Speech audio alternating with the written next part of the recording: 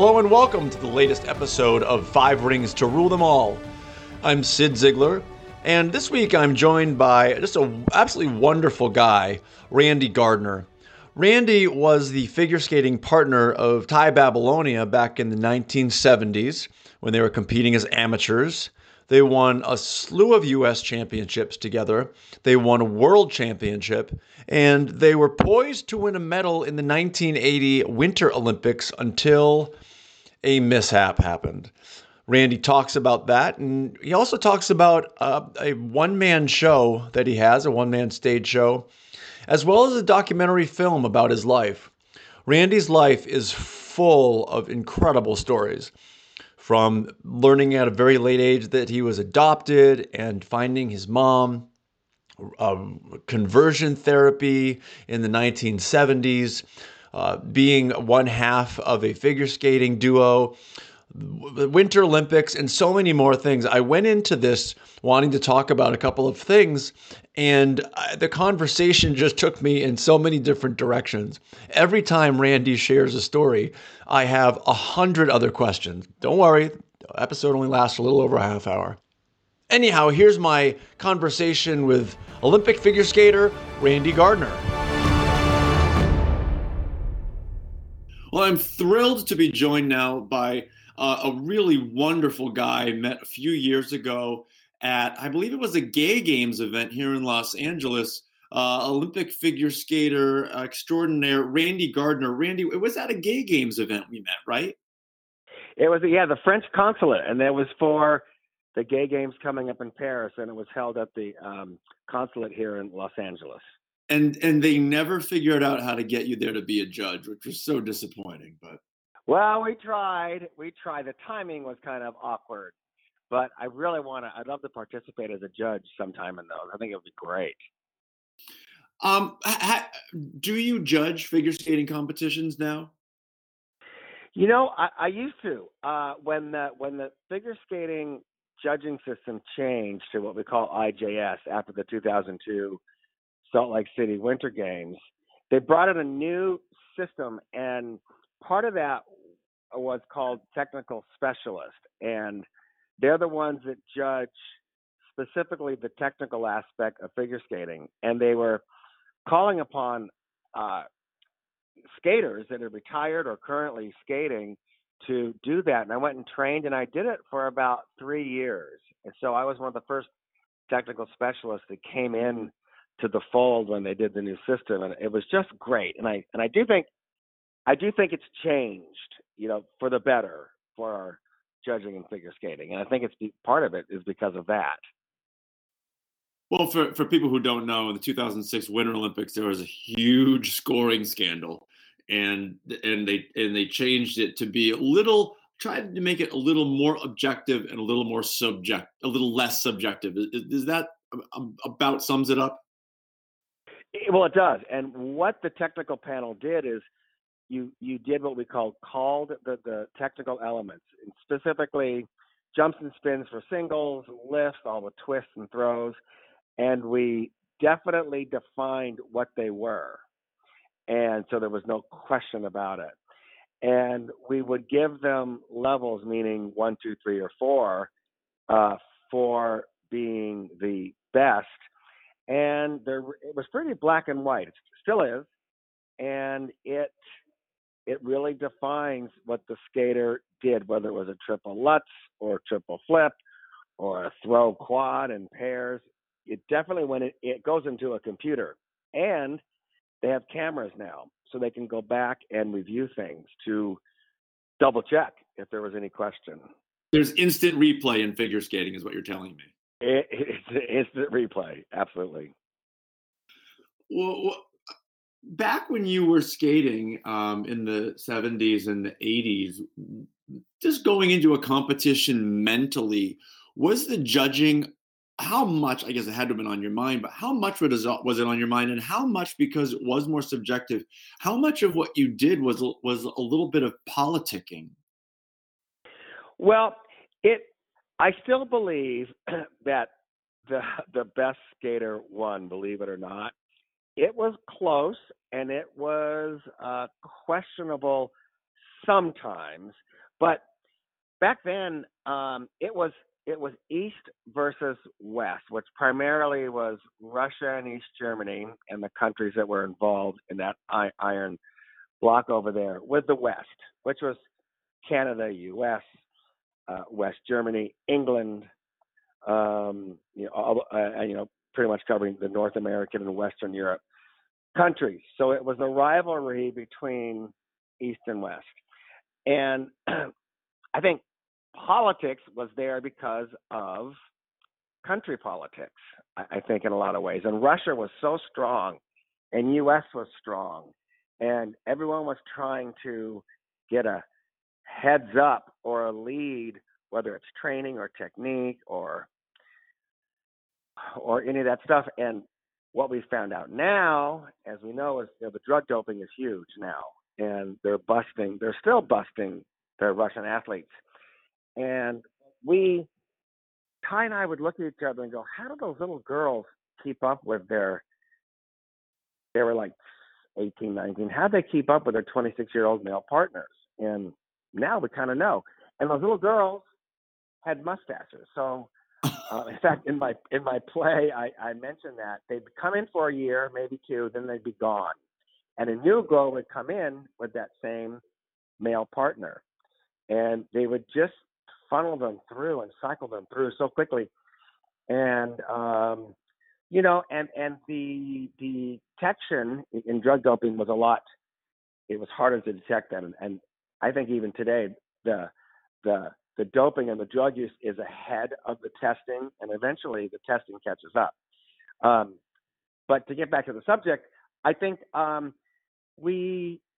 it was incredible. We would do certain exhibitions or competitions in certain countries like Germany or England, and we didn't know it, but our coach did, and U.S. figure skating knew. We were doing that to kind of get in favor of those countries.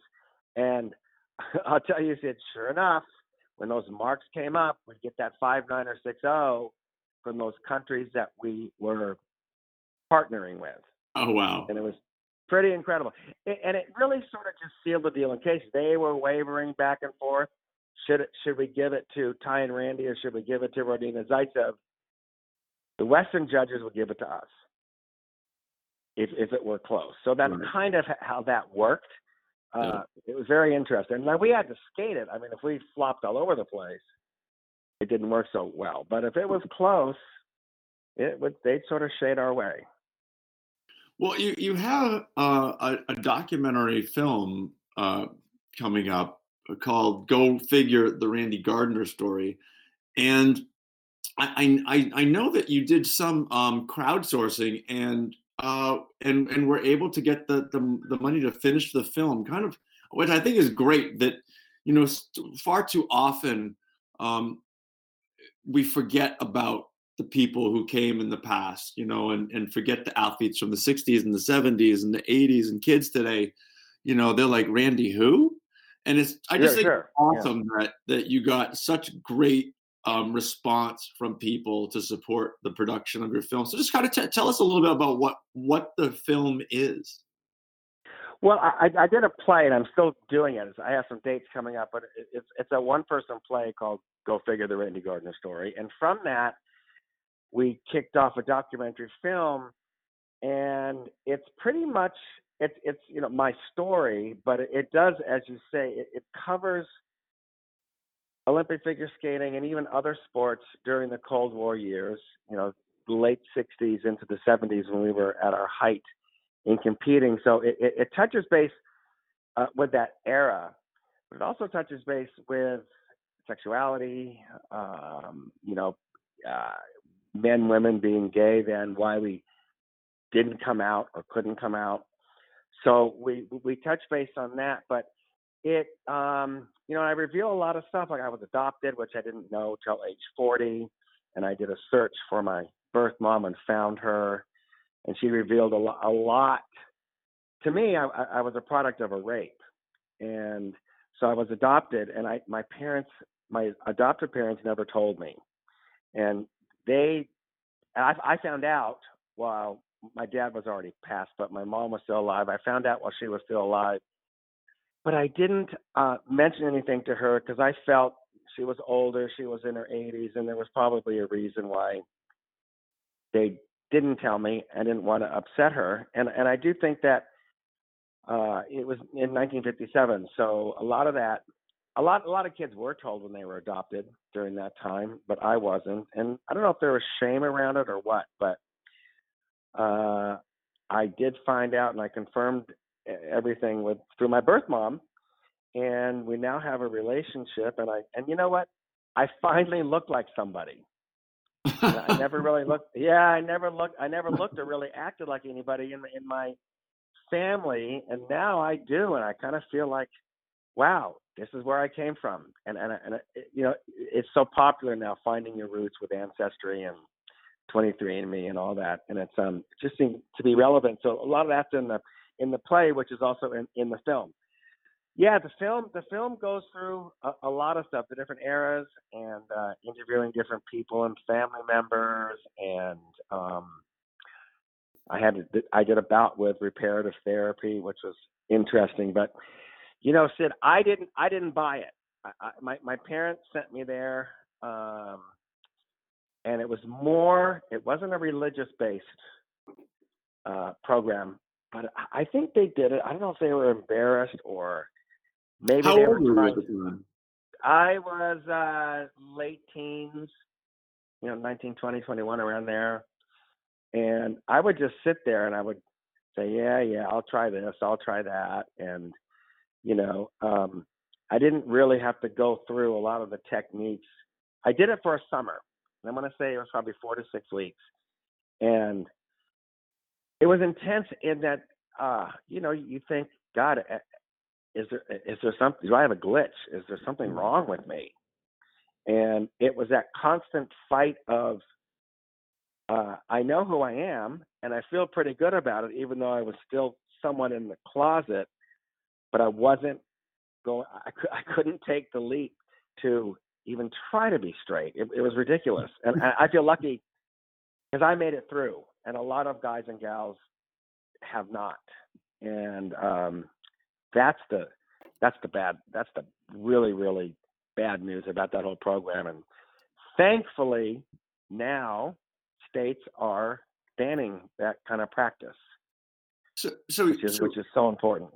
so you're in your late teens. You're on the Yeah. world stage of your sport. You're winning national championships, and your parents still have power over you. They can still coax or push you into go into this reparative therapy.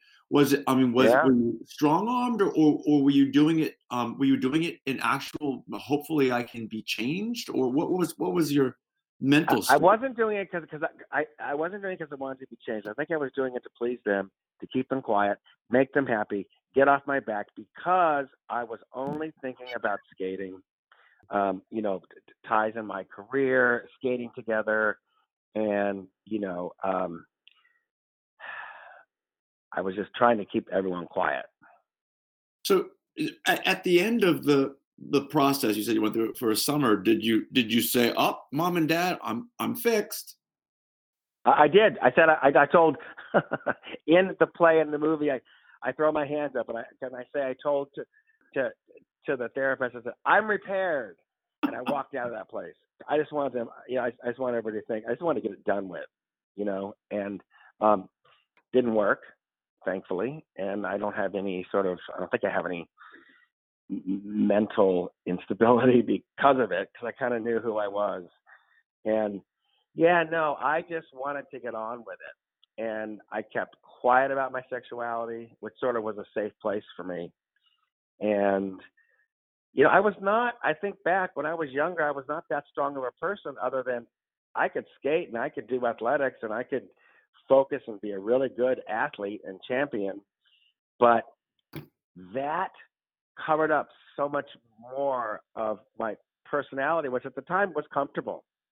All I had to do was skate, win competitions, be a good person, fulfill my obligations, and then it seemed like everything was fulfilled. Were you actually dating other men at the time? I mean, this is the mid 70s.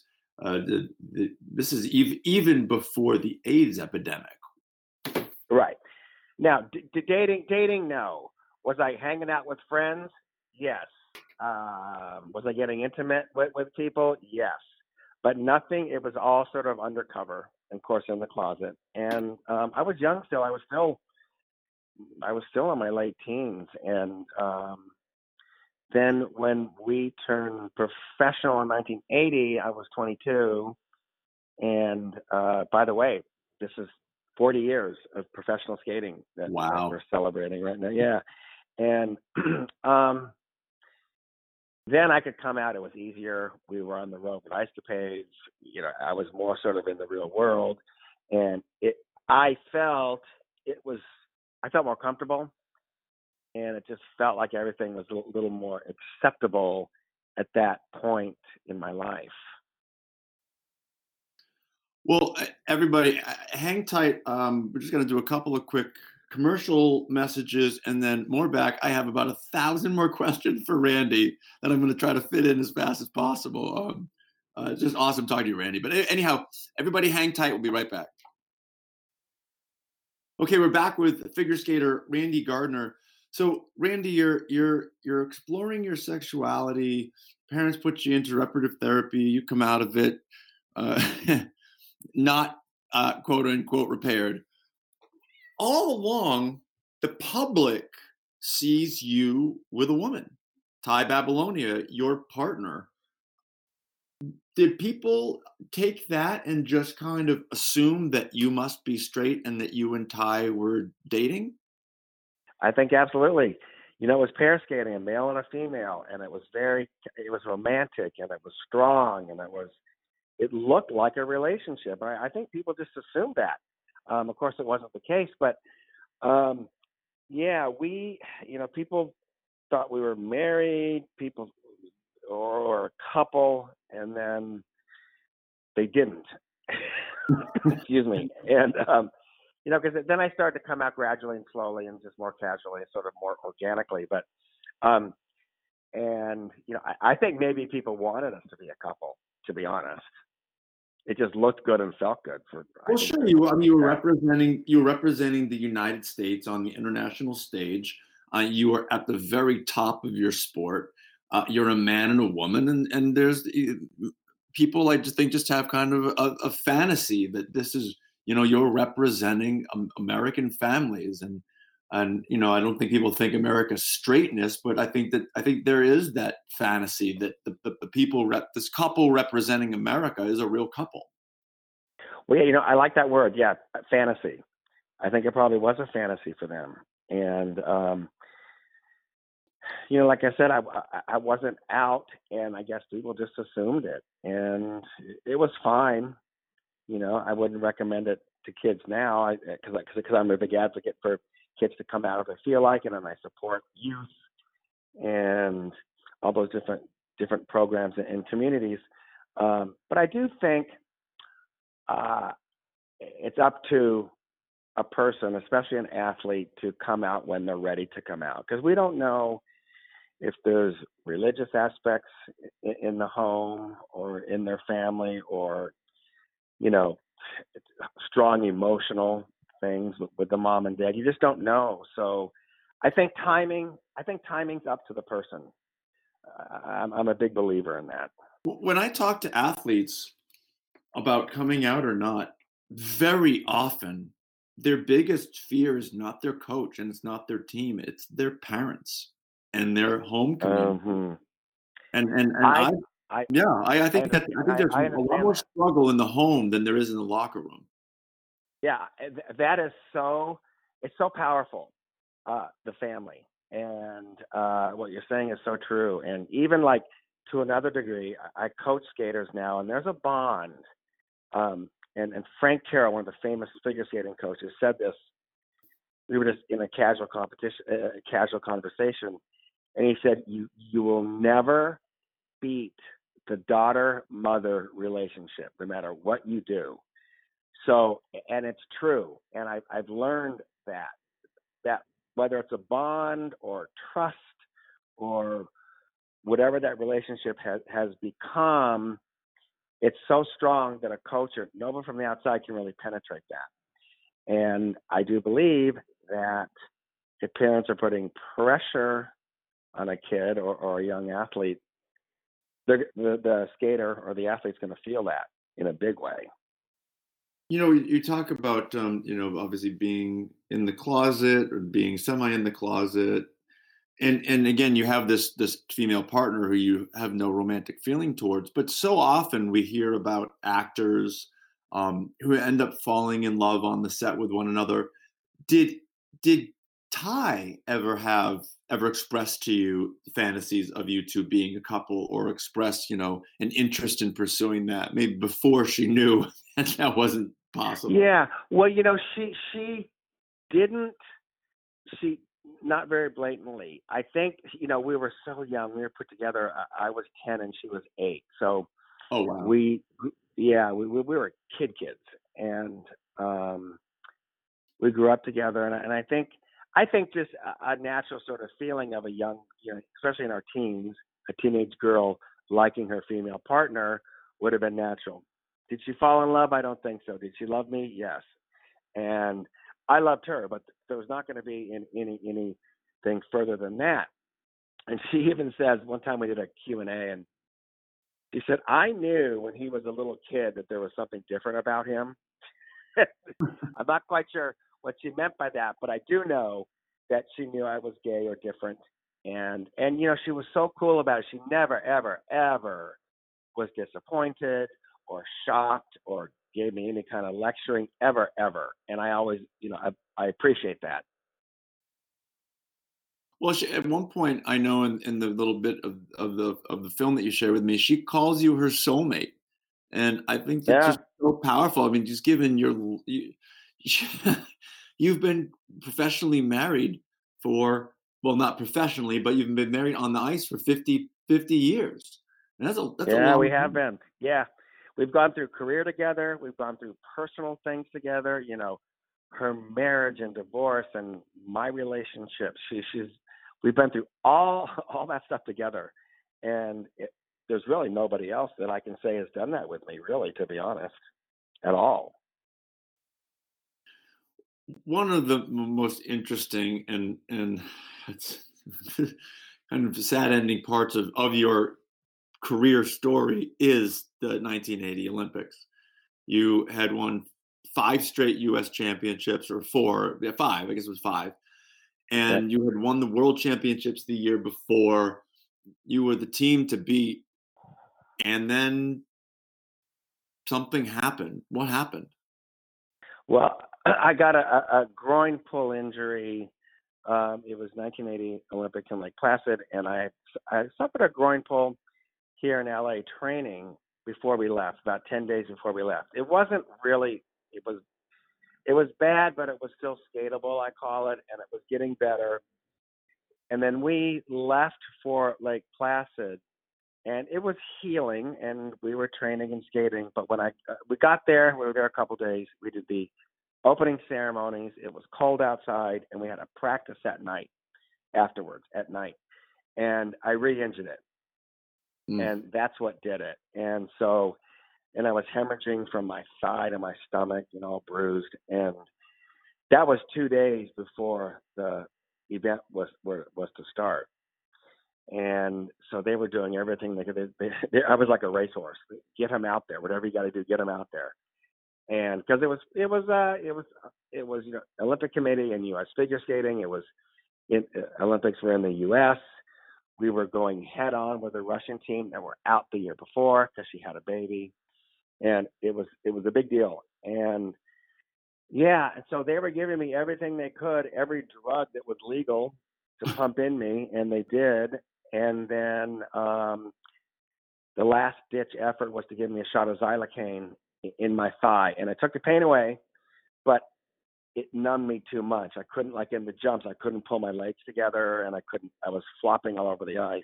And that was the big scene that people saw on television. I tried at the warm-up, but it just wasn't meant to be. And then we had to withdraw on the spot. So the competition has started. You're out there warming up, getting ready to compete in your second Olympic Games. Um, one of the favorites, and you just had to pull out right then and there. Yeah, on live television. What were your emotions at the time? Well, I was in shock. I went in. I look at the footage now, which is in the documentary, and I was just staring straight ahead like a deer in headlights, or worse. And yeah, I unbelievable. I think my brain shut down. Ty started to sob, and I was like, what is this for real? This is like a nightmare, and it was a nightmare. And then I had to decide at that point. We withdrew, all that stuff was going on, and then what became real important to me was if I was going to ever be able to skate again, and I didn't know that answer. So I went into physical therapy. We were going to turn professional anyway, so we had agreement to join the Ice Capades that year in 1980 in the spring. So not an official agreement, but talk with them. And so the next thing was to get me ready to debut with the Ice Capades in April of 1980, and we did it. I was still in pain, but I did about, so it was about 3 months of physical therapy. And I was so relieved I could skate again, because I didn't, after all that time of skating and that thing at the Olympics happening, I didn't want it to end on that note. So we were able to start our professional career then, and God, we went like another 20 years. Wow. And I can still talk about it. And by then, and for some listeners who don't realize, this was a time of the Olympics where if you were a professional athlete, you were not allowed to compete. It's different today. Yeah. You had to choose. Yeah, no. It was $75, Sid. That turned you professional. If you made $75. $75. So different. I mean, now, what? It puts such emotional and mental stress on the athletes to not be able to make money in their sport if they want to compete. Yeah, and I think we had some sponsors and stuff that helped us get through to help pay the bills and and do all that, but we could not work, quote unquote. We couldn't do any professional appearances or skating performances like they can now, which I think is just great. Finally, figure skating caught up with a lot of the other sports where they can do it, and I'm totally in agreement, and I support athletes that can at least, well, specifically skating, if they can go out, and Michelle Kwan made millions as an amateur, and I think that's great. Well, it's interesting, with the NCAA now is being forced to allow college athletes to make some money. I think that's good. I mean, I don't know. I'm not that versed. It's football, right? It's all of college sports. So for decades, college athletes have been able to make literally nothing off of their sport. And now, while corporations have made tons of money off of them, and now they are in a few years going to be able to finally do that. So it's their eyes have been opened the way that the IOC's eyes have been opened. Yeah. Well, pay the athlete. Why not? Well, anyhow, so give me when and where can we look for your stage show and also the film? Well, the film is right now. We're in our first year, and we finished our first round of post, and we've been doing private screenings, but we're right now being entered into film festivals. Which, what are we, January? So 2020. Yeah. So the season is kicking off pretty soon. So we have a lot of submissions in the film festival. So once we get in those, I'll let everybody know which ones we got accepted into. And then right now we're paralleling with distribution, broadcast and streaming. So it's out there, it's being pitched, and we're in that. So we're ramping up to see where it ends up at the moment. And where can people find information about where and when you are performing your stage show?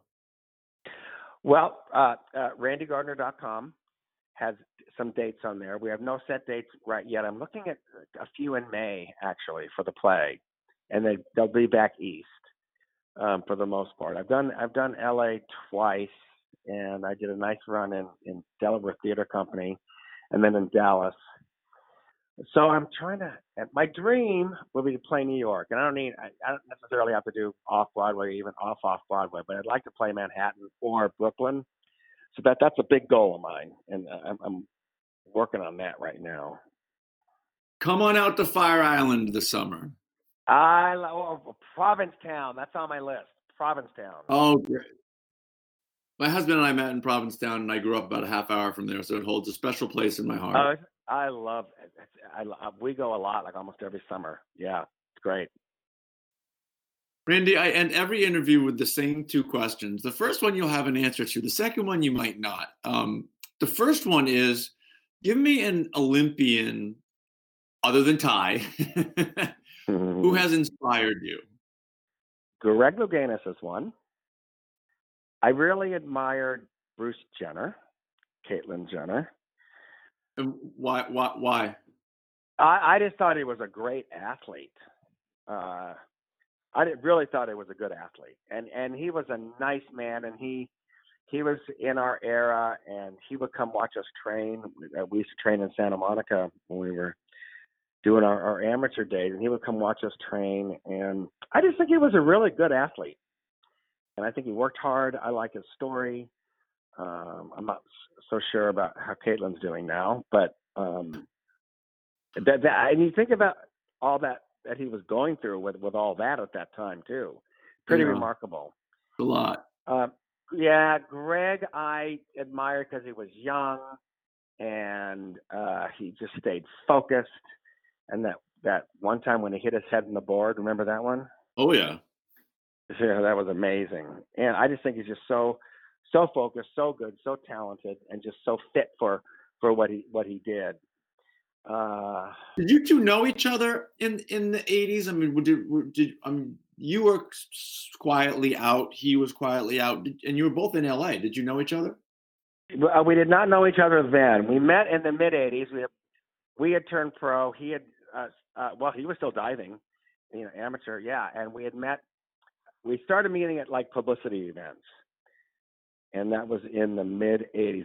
I did not know him before that, though. I knew who he was, but I didn't. Did you know he was gay? It wasn't confirmed.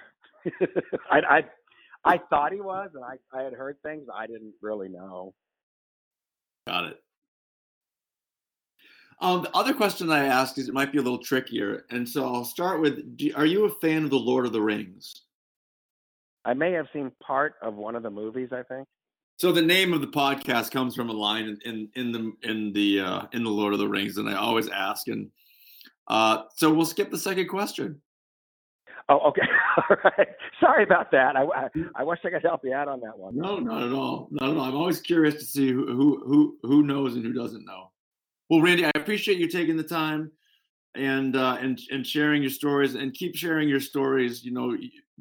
Kids today, even people my age, we need constant reminders of where we were in the 70s and 80s and how far our communities come. And your story touches so many different points. I really just appreciate you being out there and being willing to share. I appreciate us talking. And yeah, we'll keep going. Absolutely. You can follow Randy Gardner on Twitter at @TheRandyGardner. He's also on Instagram at GoFigureDocumentary. And again, be on the lookout for his documentary coming out. Check out his website when you can to see if his stage show is coming to a spot near you. And next week, I'm going to be joined by an old friend, Jim Basinski, my Outsports co-founder. And we're going to kind of take a stroll through memory lane about some of the great Olympic LGBTQ stories that we've covered over the years at Outsports. So check back then, and I hope you have a great week.